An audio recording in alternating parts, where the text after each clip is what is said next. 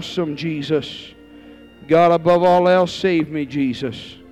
Hallelujah, hallelujah, hallelujah. Above all else, Lord, I must be saved, Jesus. Hallelujah.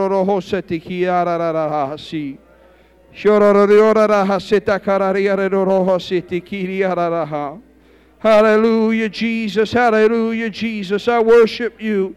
I praise you and I magnify your name, oh God. Hallelujah, Jesus. I love you tonight. Hallelujah, hallelujah, hallelujah.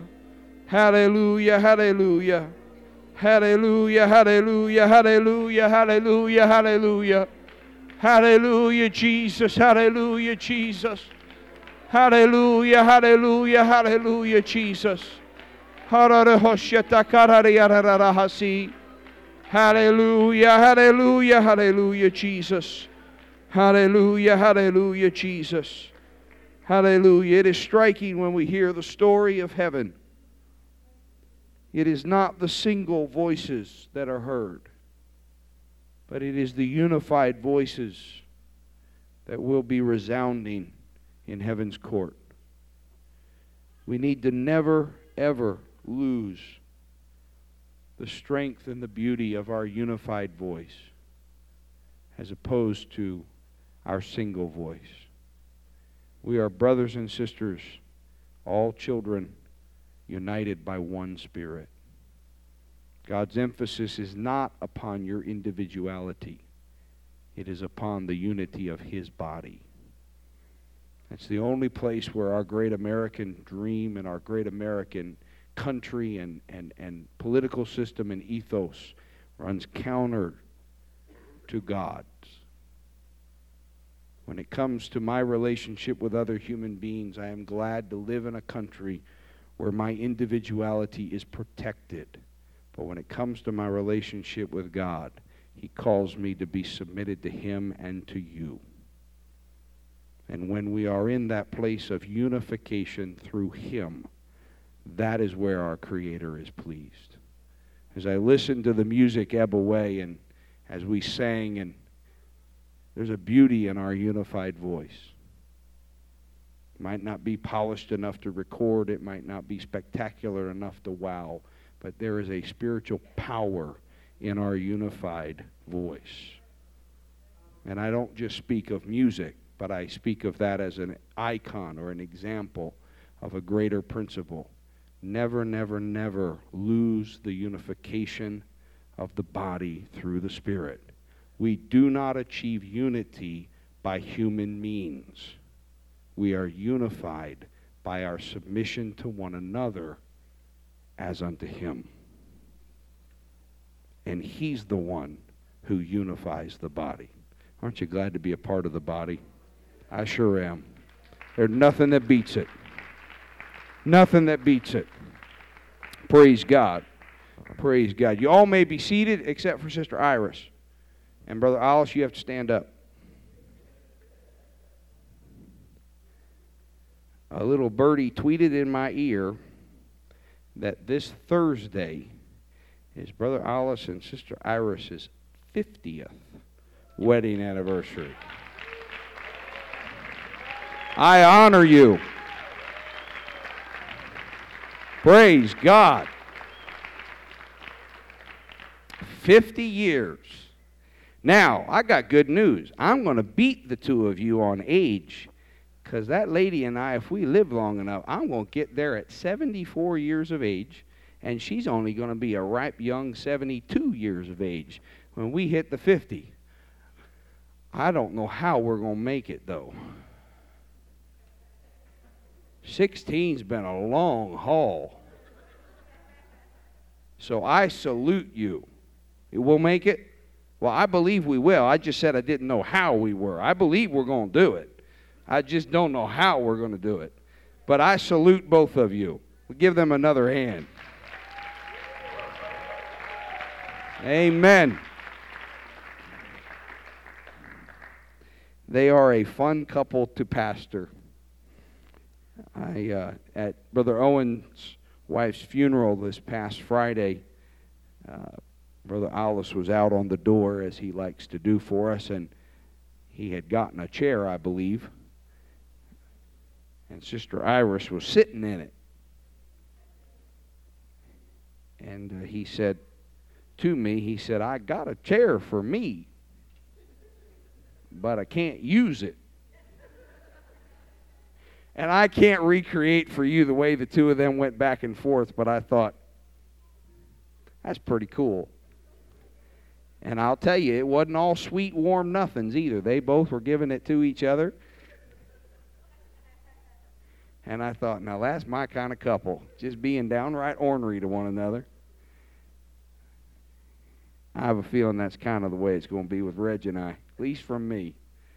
I don't know. She's such a sweet thing, but she's getting barbed up. She's living with me enough. She's getting some hackles on her, and she can give it with the best now. So it's going to be fun. But we honor you, and very pleased to have you with us.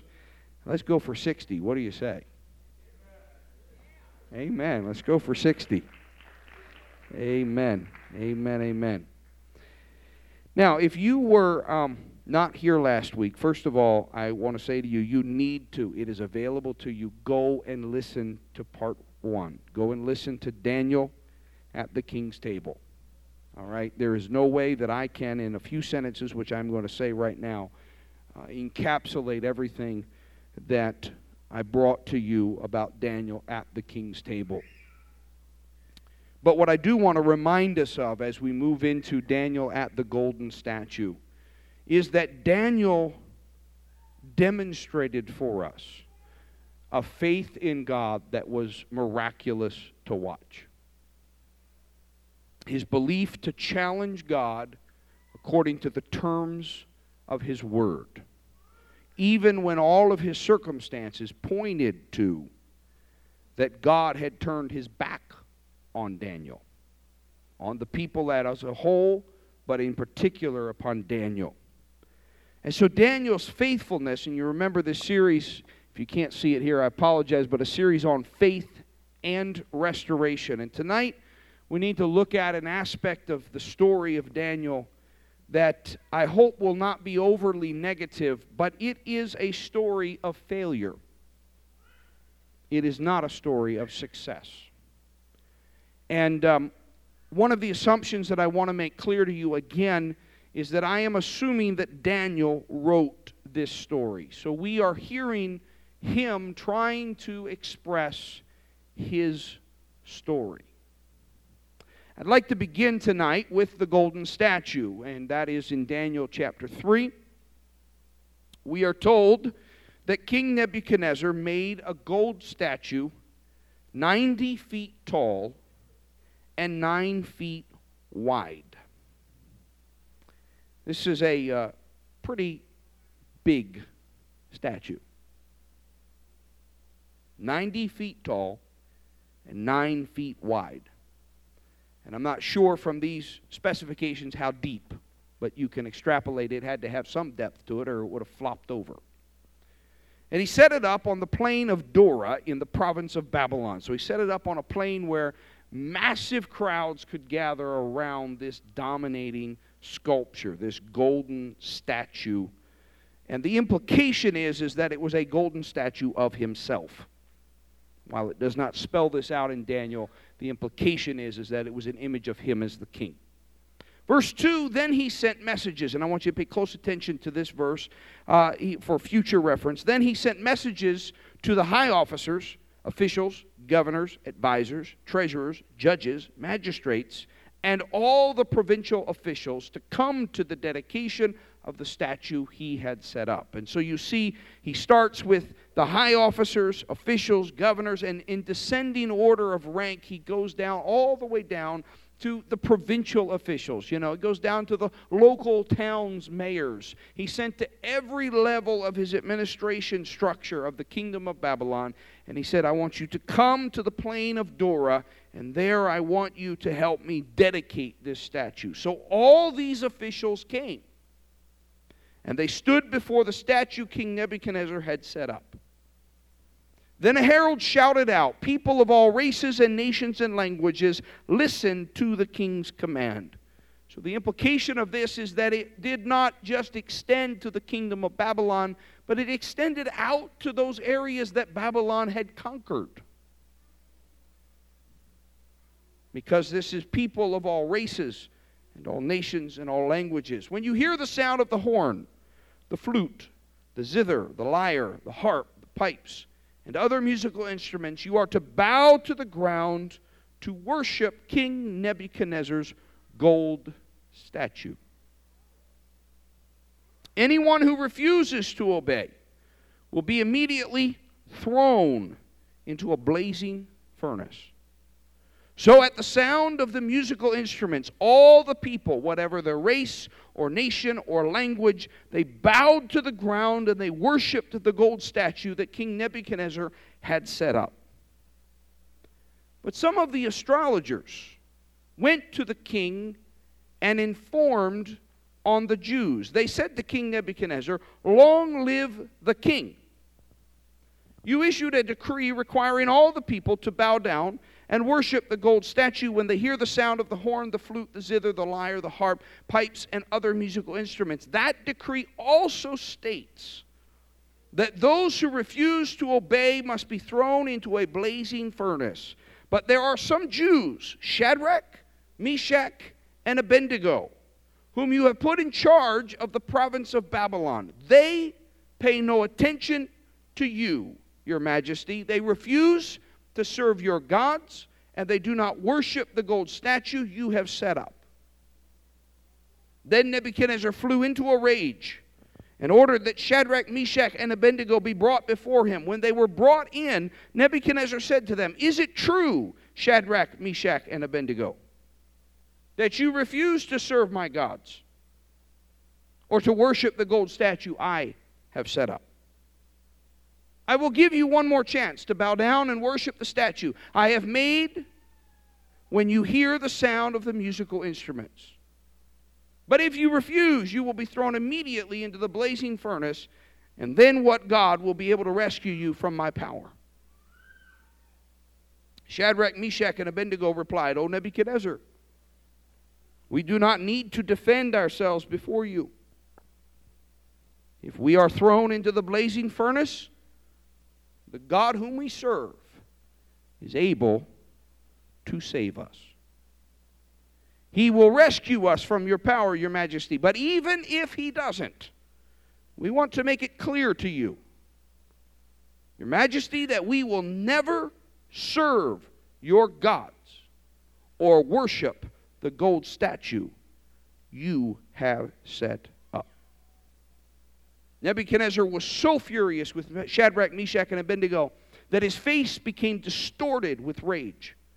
He commanded that the furnace be heated 7 times hotter than usual. Then he ordered some of the strongest men of his army to bind Shadrach, Meshach, and Abednego and throw them into the blazing furnace. So they tied them up and they threw them into the furnace, fully dressed in their pants, their turbans, their robes, and other garments. And because the king in his anger had demanded such a hot fire in the furnace, the flames killed the soldiers as they threw the 3 men in.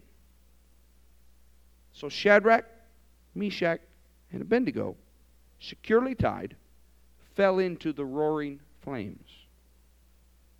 But suddenly Nebuchadnezzar jumped up in amazement and exclaimed to his advisors, "Didn't we tie up 3 men and throw them into the furnace?" "Yes, your majesty, we certainly did," they replied. "Look," Nebuchadnezzar shouted, "I see 4 men, unbound, walking around in the fire unharmed, and the 4th looks like a god."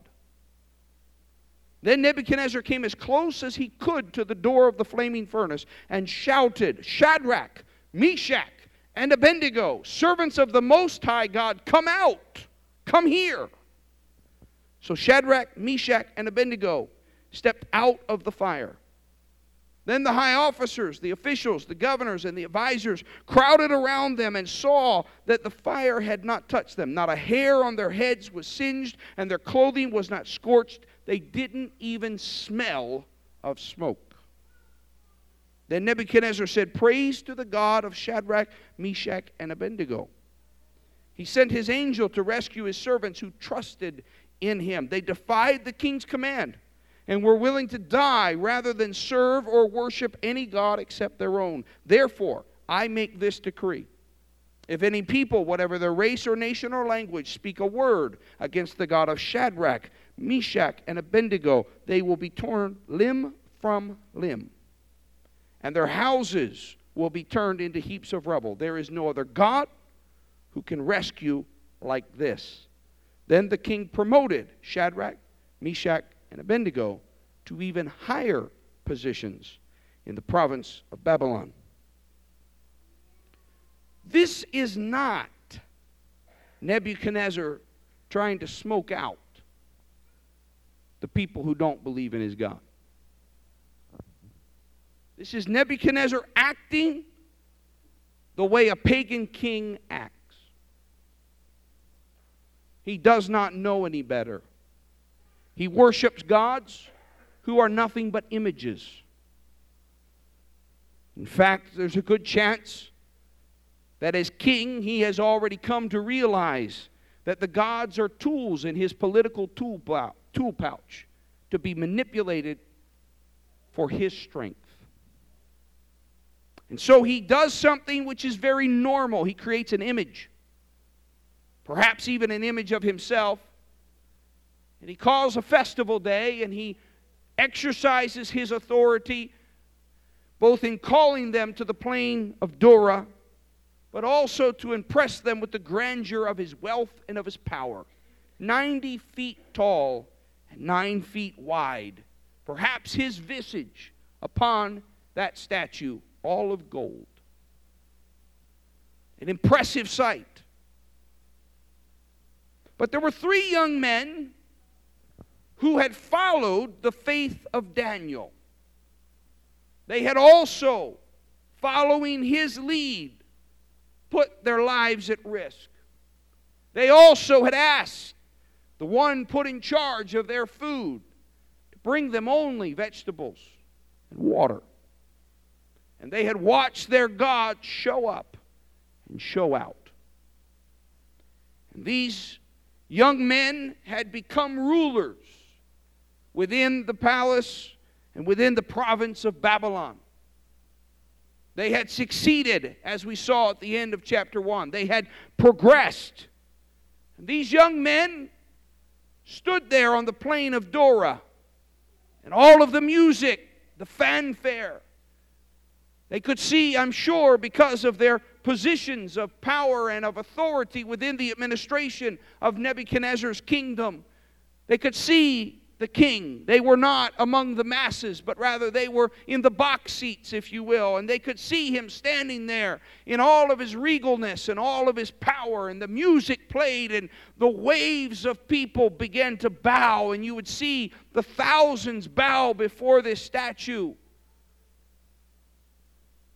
But they had followed a man of faith. They had followed a young man who, despite losing his identity, losing his very manhood, despite losing his cultural background and his city and having been ripped away from it, who had believed in a God, they followed that young man to have faith in God. And so again, standing there on the plains of Dura, they exercised that faith. They did not bow. They had not prompted the first step of faith. Daniel had. It had been Daniel who had spoken for them. We can assume that perhaps they had had conversations quietly in their rooms before Daniel spoke. But it was Daniel who had spoken on their behalf. It was Daniel who had led for them. But here we find that they, the 3, stood. They exercised again that same faith. And they did not bow. Because surely if eating the king's meat was a violation of God's commandment, very clearly they knew, thou shalt have no other gods before me. Thou shalt not make unto me any graven images. So there they stood. Somewhere in the sea of people, they stood. Nebuchadnezzar seems to have been so caught up in the pomp and the circumstance of the moment that he did not even notice it, but somebody was peeking. Somebody brought their head up and looked around. Somebody noticed. They came to the king and they said, "King, you got a problem. There are some Jews who are not bowing. And their names are Shadrach, Meshach, and Abednego. They will not bow. They have not bent their heads, their shoulders, and their knees to this statue." We read that Nebuchadnezzar is livid with anger. But he pauses the whole ceremony. His day has already been besmirched by a problem. His authority has already been questioned, and he brings these young men in, and ostensibly, if I read the story correctly and read between the lines, everybody's just standing there. The word goes out, "Be still and wait," and these young men come before the king, and they stand there in his presence, and he looks at them, and he points out the fiery furnace which he must have had built and prepared right there, and he said, "Did you not hear me? Did you not hear the authority with which I spoke? Did you not understand what I commanded you to do? Do you not understand what world you're living in? Do you not understand that I am the king of this world? Do you not understand you must bow?" And 3 followers, 3 young men who had followed the faith of Daniel, looked at that king, the blazing furnace right there. They looked at him, his face contorted in rage. This is a man that is used to getting what he wants and when he wants it.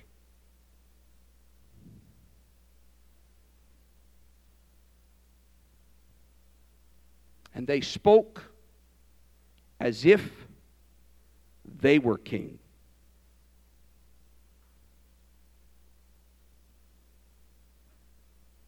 "King, we do not need to defend ourselves before you."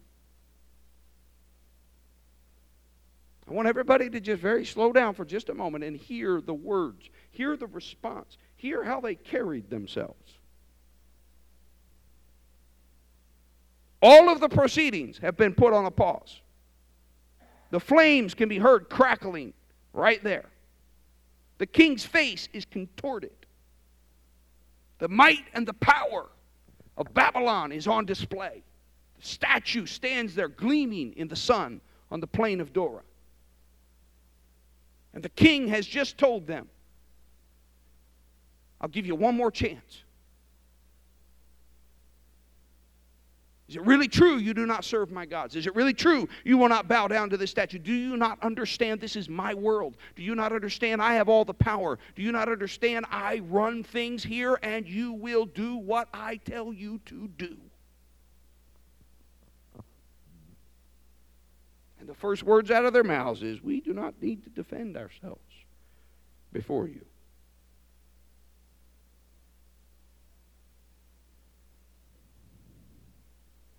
If we are thrown into this blazing furnace, the God whom we do serve, it's one thing to say you don't serve the gods of the world. It is one thing to say you don't serve the king who claims he runs everything. And it's another thing to say you serve another. The God whom we serve is able to save us. He is bigger than you.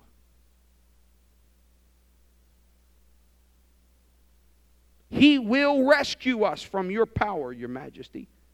See, these boys had learned from Daniel's faith. They had walked with him through those 10 days, eating that vegetables and drinking that water. And they had seen the hand of God operating in chapter 2, which I'm going to come back to in just a moment. They had seen God operate with Daniel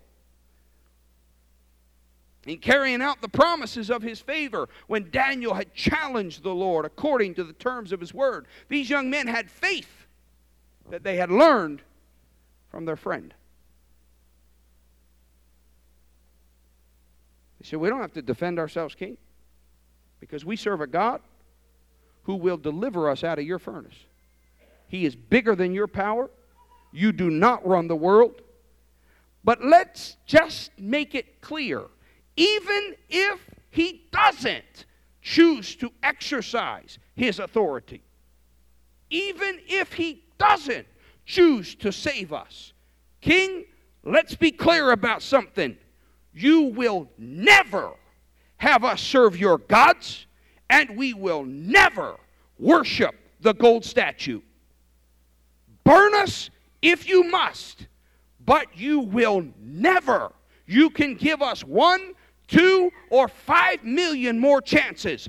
There is never a possibility. No matter what happens, we have made a decision that your gods and your statue and your authority will not be served.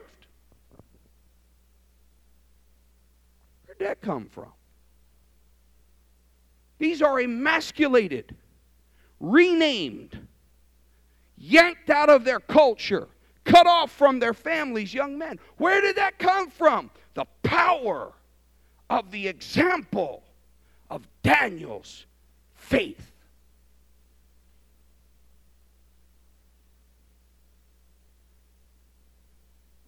Faith upon faith.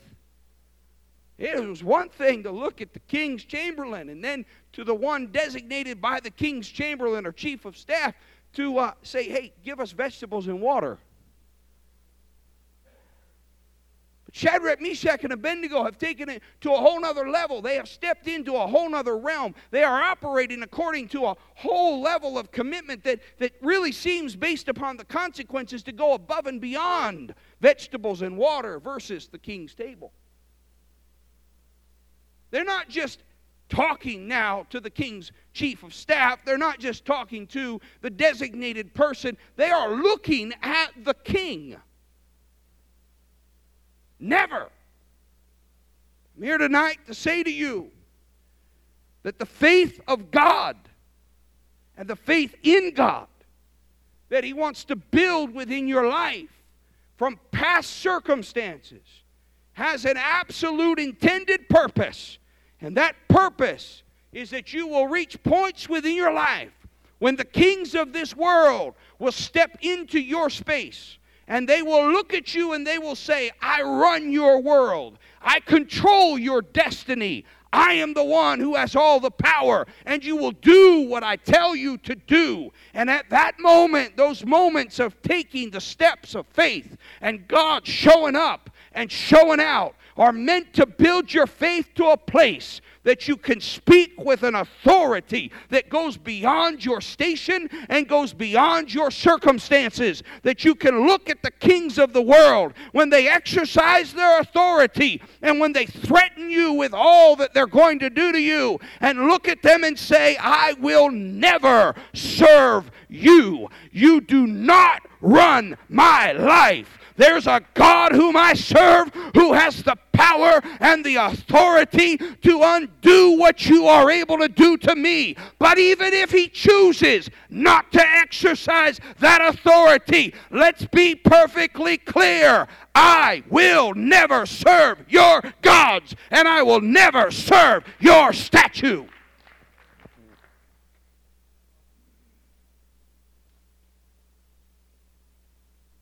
There is no president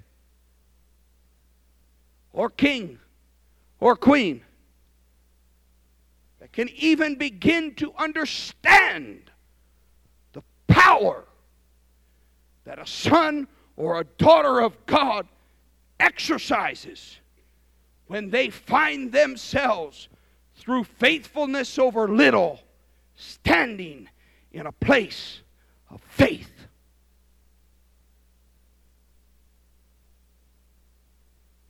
I've been around some intelligent people. I've been around powerful people before. I've watched the way they operate. But I have learned a long time ago. I used to sit on the front pew on the left side of that fellowship hall. And I would watch a man who struggled to come up with the right words. I would watch a man who was not eloquent with words. And I would watch him under the anointing of God begin to preach. It wasn't every sermon.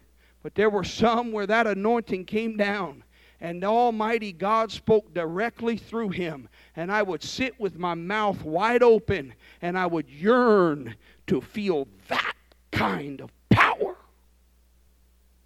There is no one who exercises that kind of power except the children of God. I learned a long time ago, because of the respect I had for that power, that I needed to guard how I conducted myself in this pulpit, because there are key moments when I step here that it would not matter who was sitting in this congregation. It would not matter whose authority was in this place. My voice could ring with a sound and with a clarity and with an authority that would not be superseded by anyone or anything. That was to be used for God and not be used for me. I knew that God would hold me accountable if I ever used that to hurt His people, as opposed to empower His people. It comes from a place of experiences. You have to start with vegetables and water.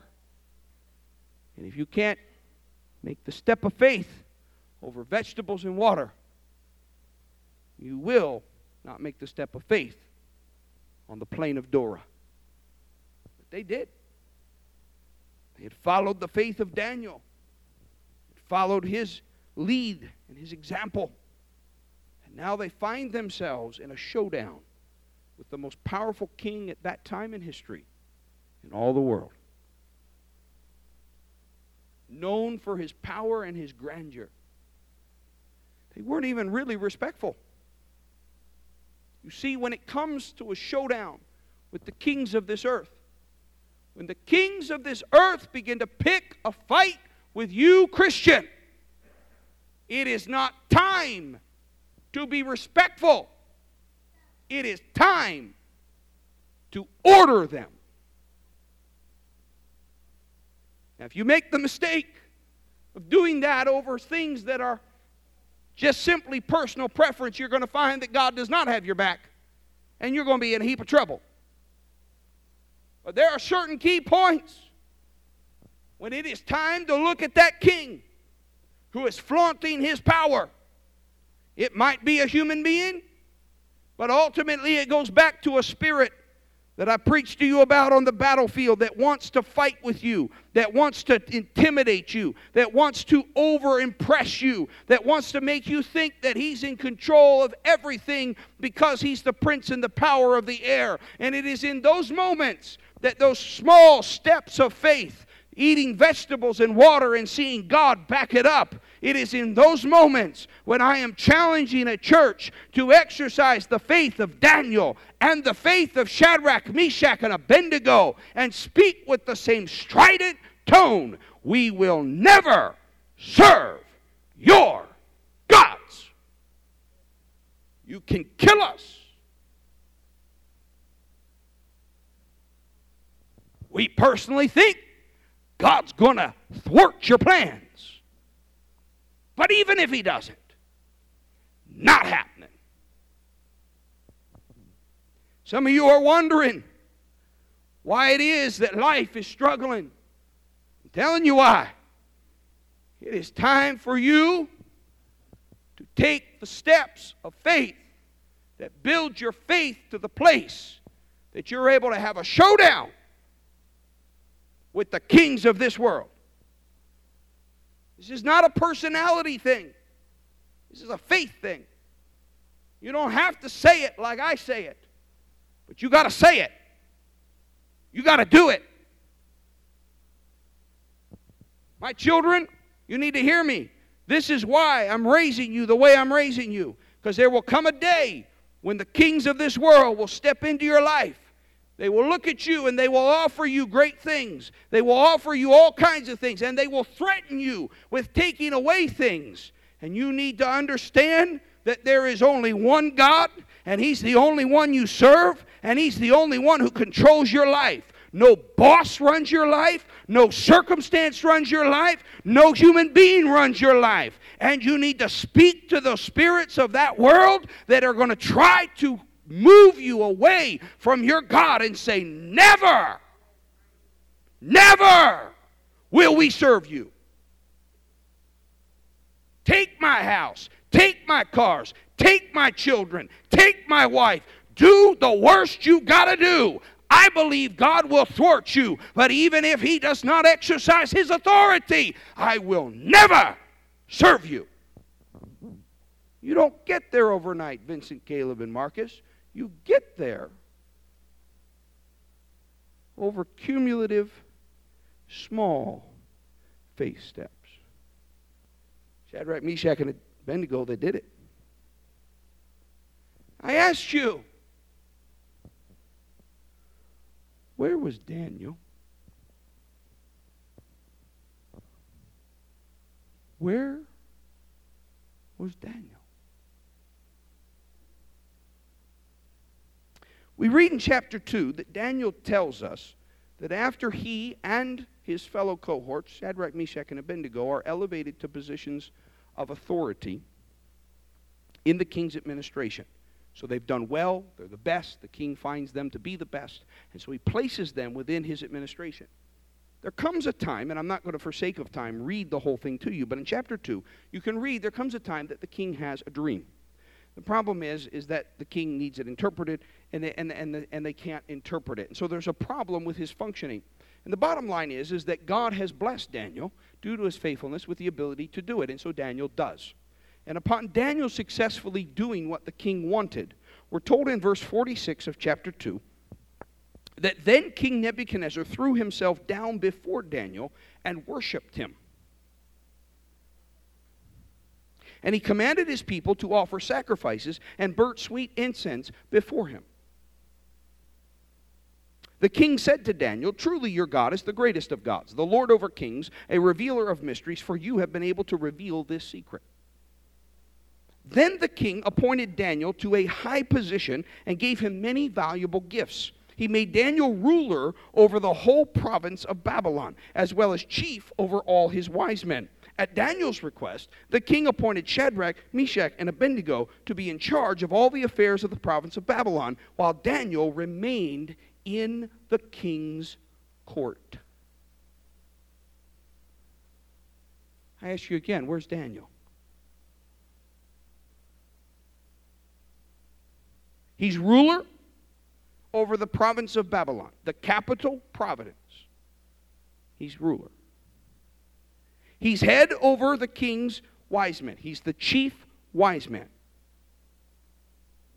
And Daniel tells us, in addition to being ruler over the whole province of Babylon, in addition to being the chief of his wise men, it says that Daniel, while Shadrach, Meshach, and Abednego move out from the city of Babylon throughout the province of Babylon, Daniel remains in the king's court. Daniel has told us where he is. He's the ruler of the province of Babylon. He's the chief wise man, and he's remained at the king's court.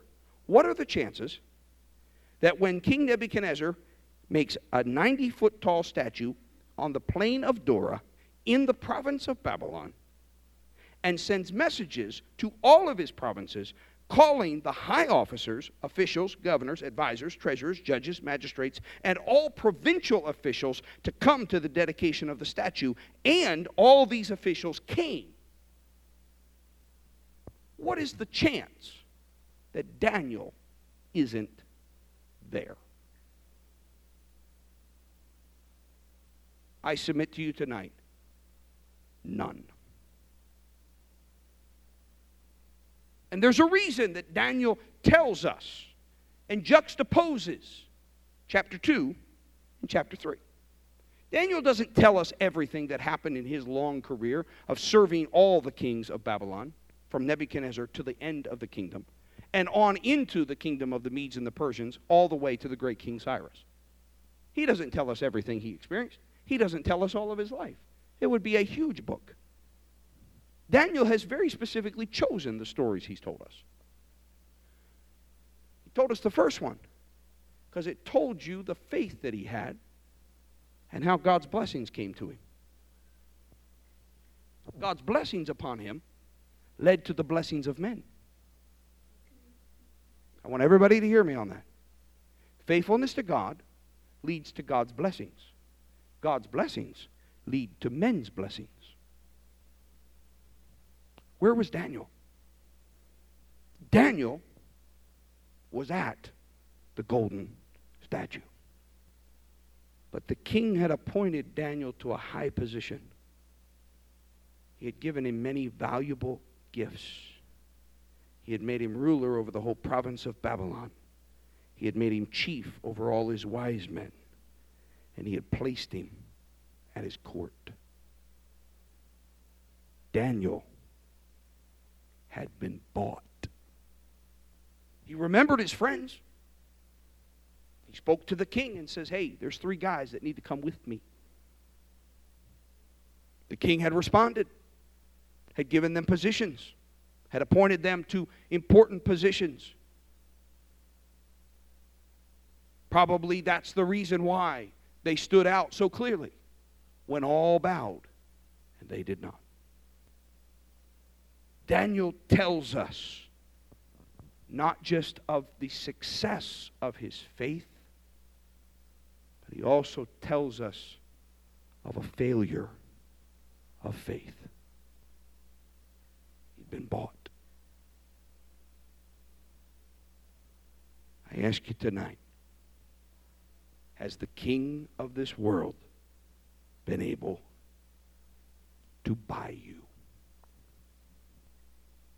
It's one thing for Daniel to stand there and to have been faithful over a dietary command and to have failed to keep the Shema. But Daniel's failure of faith was even bigger than that. I believe it haunted him for the rest of his life.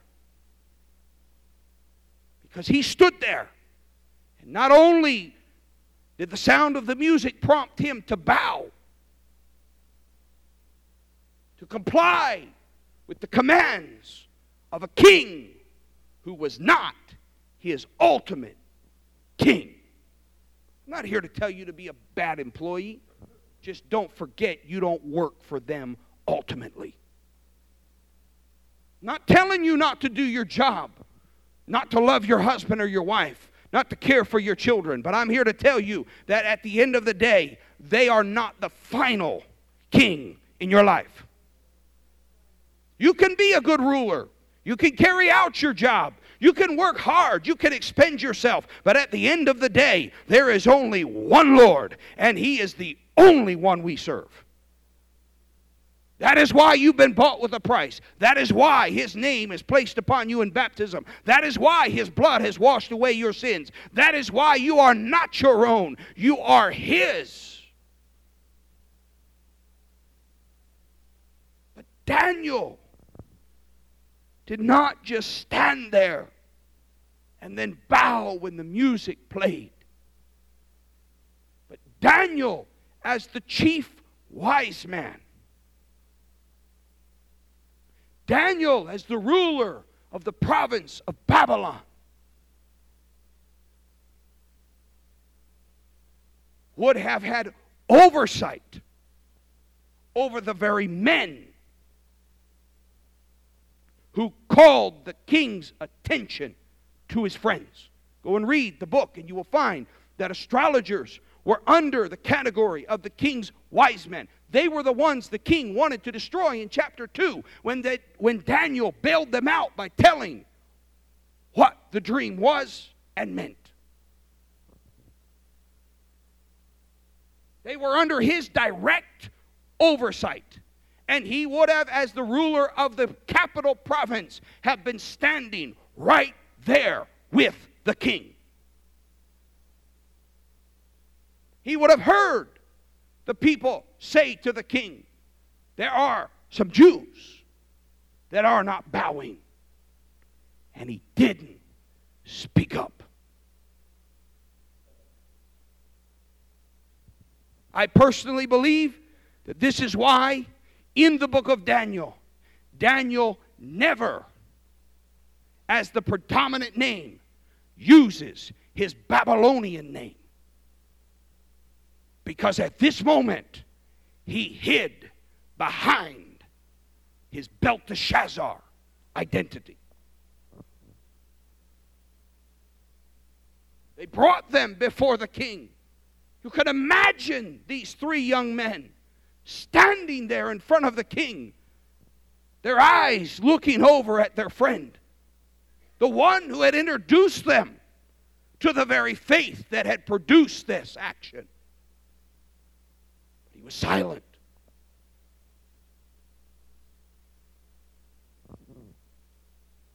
The king threatened. The king contorted. The king postured. The friend was silent. And the friend stood there and watched his three comrades bound, picked up, thrown into the furnace, and said not a word. At the end of chapter 2, as I read, when Daniel foretold and told the meaning of the dream, you find the king said to Daniel, truly your God is the greatest of gods, the Lord over kings. The king identified the only God as the God of Daniel.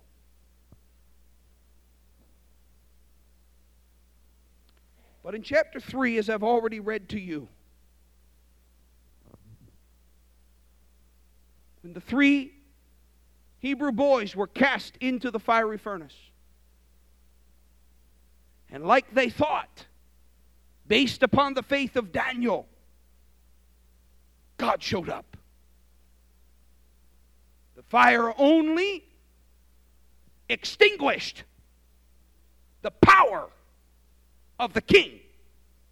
There's a whole sermon there. I don't have time tonight to preach it, but I'm telling you that all power in heaven and in earth is in my king's hands.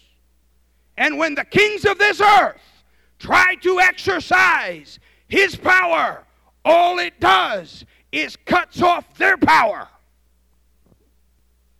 It's one thing to drink your water and eat your veggies and have your face shine. It's a whole nother thing to be walking in a fiery furnace where just getting close to the flames kills your captors, and to be walking with one like the Son of God.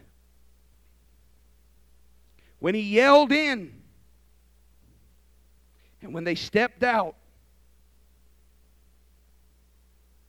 God hadn't just maintained their lives. He maintained every hair on their head. He had maintained all of their turbans, all of their robes, every piece of them. He'd maintained them so well they didn't even smell like smoke. Now, those of you that have been around people who smoke, you know how easy it is for your stuff to smell like smoke. They were in the midst of a raging, burning fire, and God exercised his power to such an extent that you would not even know that the king had touched them. Their bonds were gone. Their robes were pristine. Their hair was fine, and they didn't even have a whiff.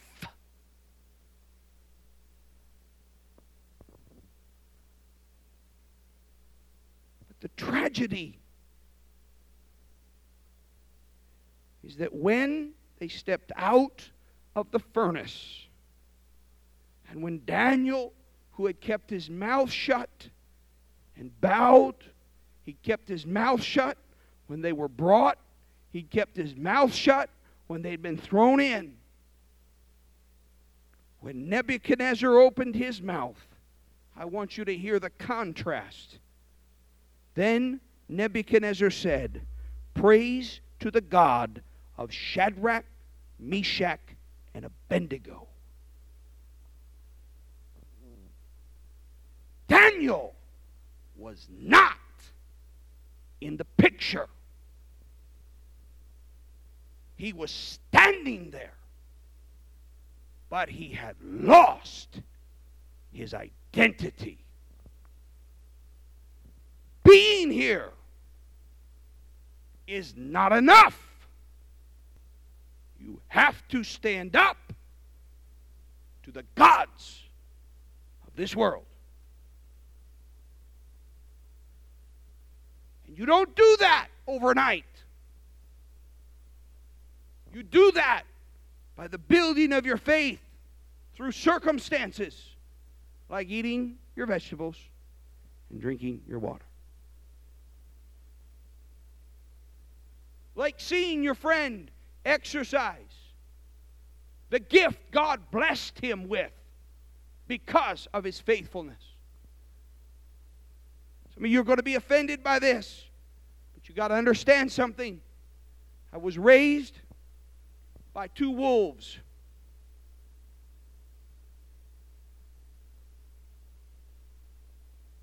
My mother sat night after night after night in our family altar. I was filled with the Holy Ghost. I was called to preach.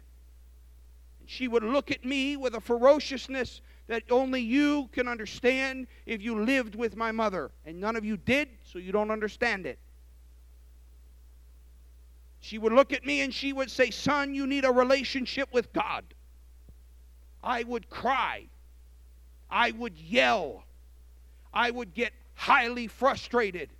And she would calmly but intensely look at me again and say, "Son, you need a relationship with God."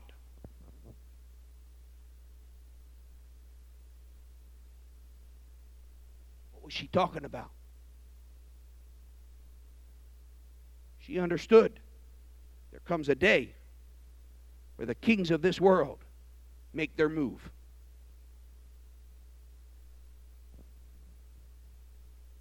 They'd love for you not to ever exercise faith. But they'll also take, the devil don't mind you exercising some faith, and God's blessings coming. And because of God's blessings, then man's blessings. Some of you are new Christians. God would love to snuff out your relationship with God right away. But if He can't snuff it out right away, He'll be glad to let you get into the blessings that come from faith. And let the blessings of man come, because everything you touch has the blessings of God. And then by you. What stops that?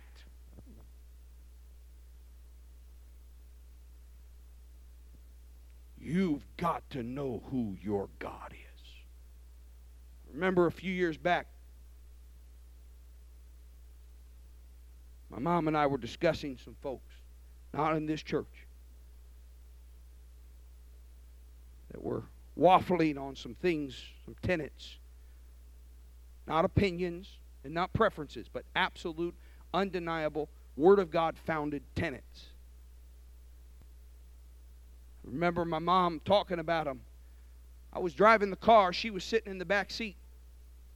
I remember I looked up in the rearview window and I said to her, I said, "Mom, you know that if you walk away from these tenets, I will deny you publicly." She got a little miffed. She got a little mad. I remember where we were driving, I stopped the car because we were supposed to stop the car, and I turned around in the seat and I looked at her and I said, "You did this to me. You sat there in that living room night after night after night after night telling me that a superficial relationship with God was not enough. My infilling of the Holy Ghost was not enough. My call of God was not enough. I had to know God enough that it didn't matter who stood up or who bowed down. I would never serve the gods of this world." I've said it before. The last time I said it, God filled you with the Holy Ghost. I say it again. I love you, but I will never serve the gods of this world. You must be dedicated to God totally. No ifs, no ands, no buts. You don't have to be perfect. That's why you got repentance.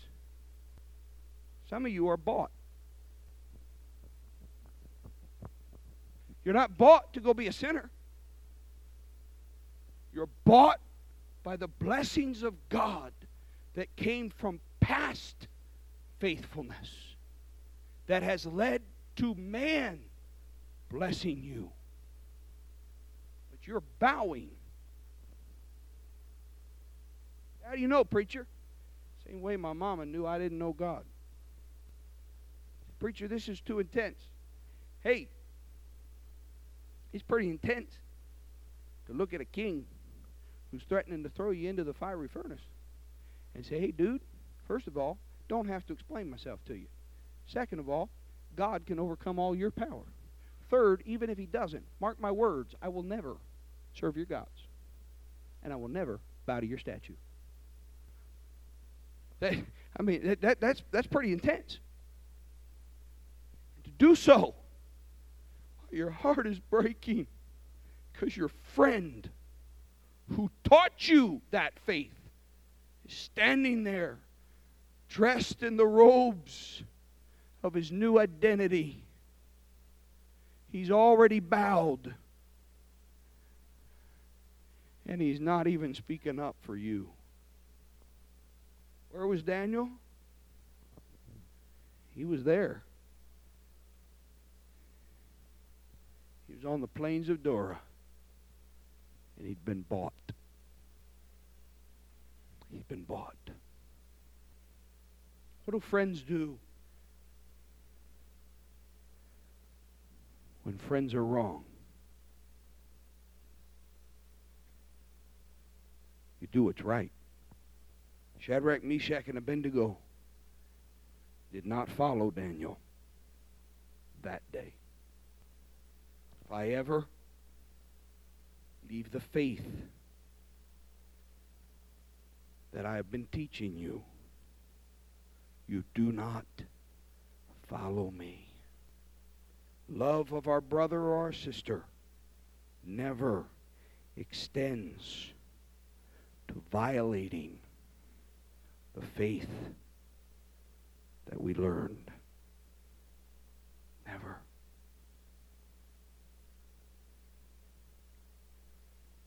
It is clear from chapters 1, 2 of Daniel. Shadrach, Meshach, and Abednego had followed Daniel. We don't even know how many years. It could have been a number of years. It seems like this was all real fast. But remember, Daniel's only telling us a few of many stories.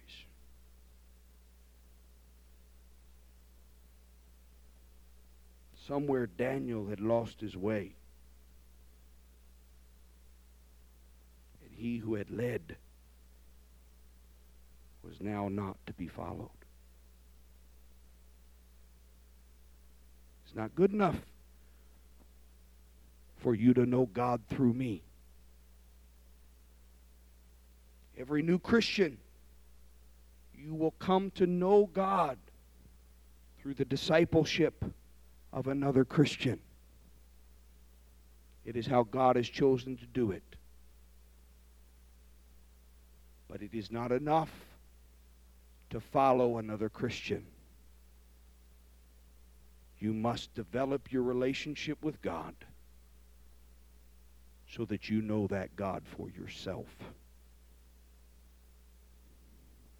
So that if, God forbid, that Christian who led you through the faith experiences that showed your God to be who he claimed to be, ever turns from that God, you still know what to do because you serve and know personally that God for yourself.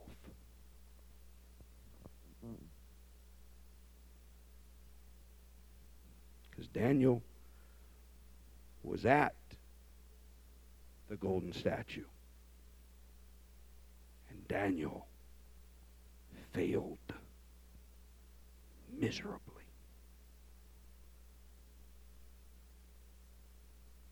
Not Shadrach, Meshach, and Abednego.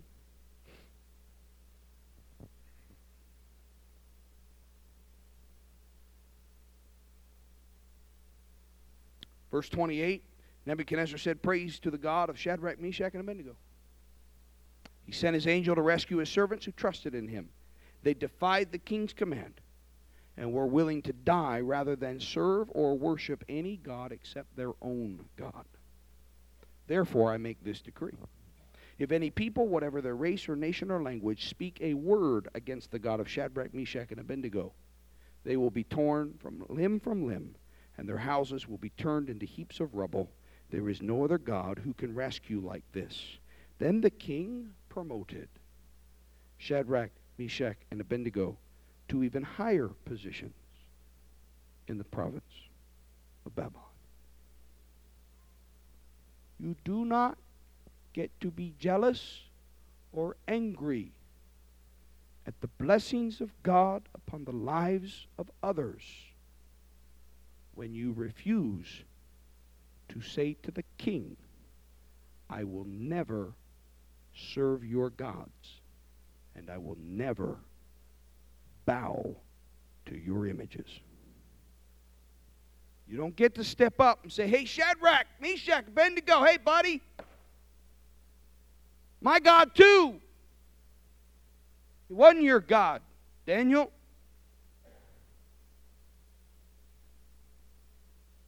You were silent. Young people, that Shadrach, Meshach, and Abednego is an example of true leadership. It is one thing to eat your vegetables and drink your water,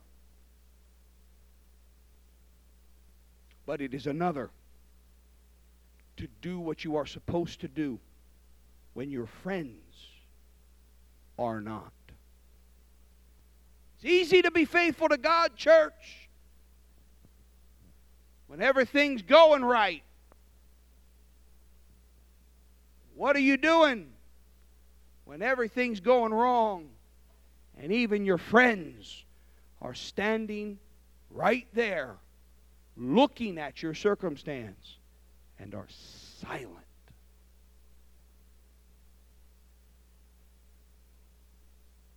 I don't even have the words, and I'm drawing to a close. I don't even have the words to express to you what I feel that Shadrach, Meshach, and Abednego must have been feeling standing there. The awesome anointing of God that must have been upon them as they spoke those words of power to that king, but that absolutely depressing pit in their stomach as they looked sideways and saw Daniel, the one who had led them in faith to start with, quiet and unwilling to stand.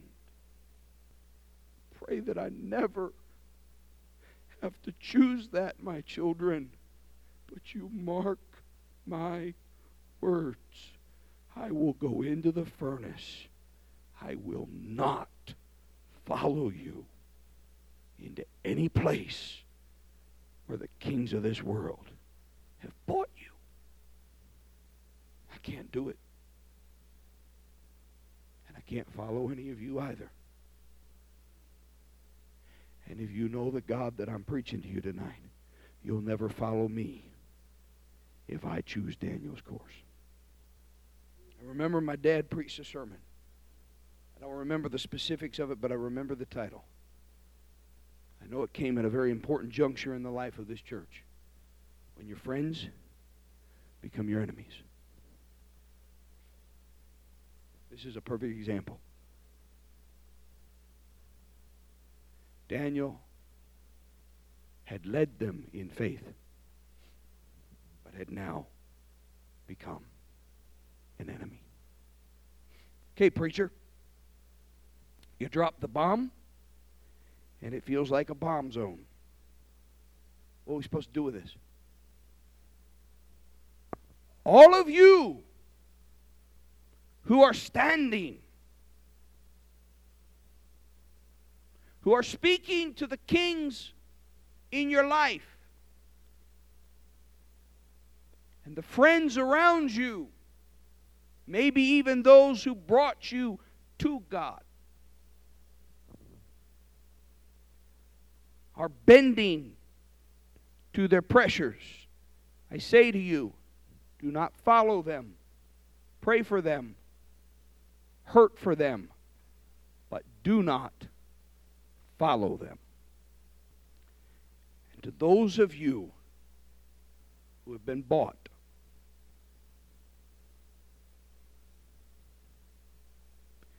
you need to tonight cry out to God for forgiveness. Because there is no employer, there is no spouse, there is no child, there is no house, there is no job, there is no position. None of that matters when the kings of this world use it to cause you to bow down to their gods.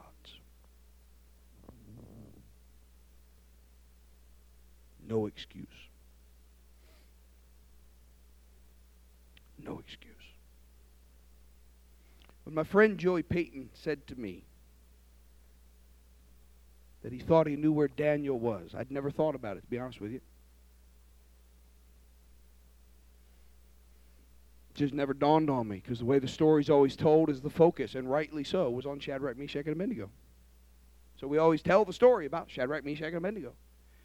And it just kind of slips by.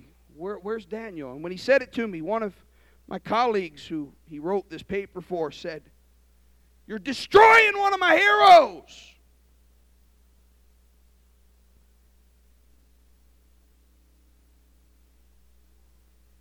You better not have heroes other than Jesus Christ, because all humanity fails.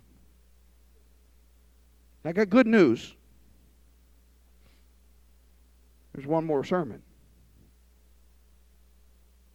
but that's next week. Right now, you need to grapple with what my mama said to me night after night after night after night. Do you have a personal, direct relationship with your God, such that if necessary, as Jesus said it, you are willing to deny father and mother, husband and wife, children and friends, for His name?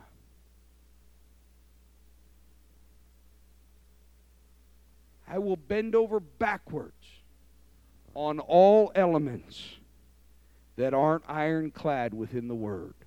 I will give you every bit of space that I can possibly give you in your humanity, even if I think that you are humanly wrong.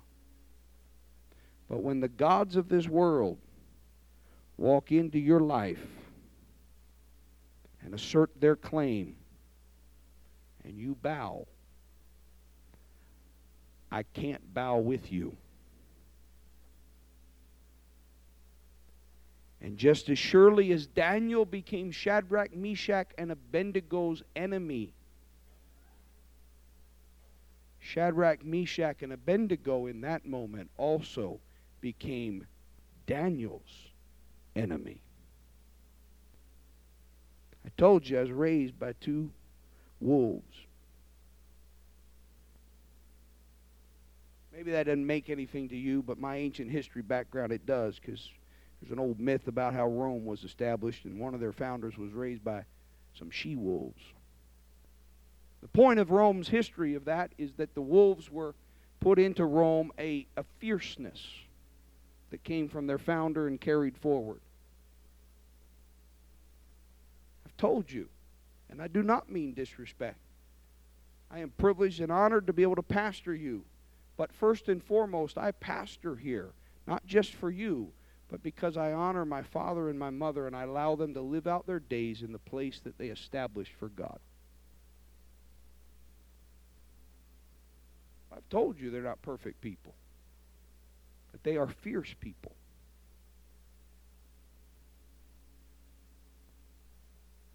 They have not always done everything right. They have failed. They know about faith and restoration.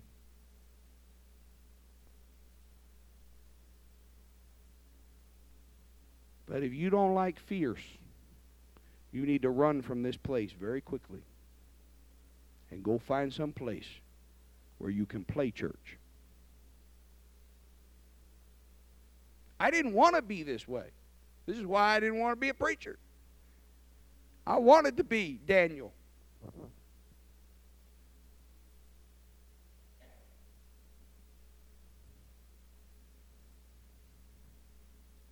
But I'm not now. And I won't be. I could tell you it's about winning souls, and it is, but it's not even about that. It's about a God who went to a cross and died for me,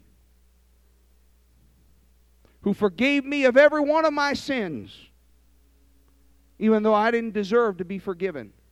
And that God deserves more devotion than I give to anything else in this world.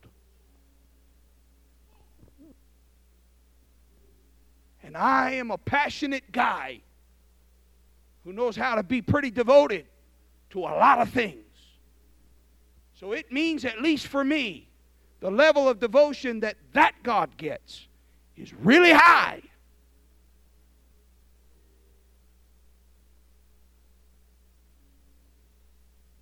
So hear me, Satan. Build your images. Try to buy me. And by Almighty God's grace, I declare to you, I shall never serve your gods, and I will never bow to your images, because my God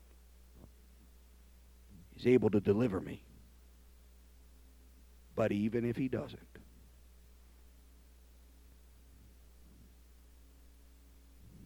burn me if you must. Destroy me if you can. It isn't happening. I will not bow. I will not serve you. Keep pulling at the hooks of sin in my flesh. I still will not serve you. Keep tempting me with my desires, and I still will not serve you. Exert pressure on my family. Cause confusion to come into my life. I still will not serve you. For there is only one God, and his name is Jesus. And I will serve no other God. Not money, not fame, not fortune, not family, nothing. Him alone. I'm done. This altar's open. Would you come and pray? Jesus, I worship you, Lord. Jesus, I worship you, Lord. Hallelujah, hallelujah, Jesus. Hallelujah.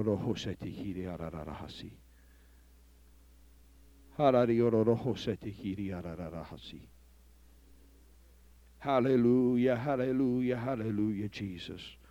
Almighty God, I love you, Lord. God, take this word, Lord, and cause it to do what you intended it to do. Hallelujah, hallelujah, Jesus.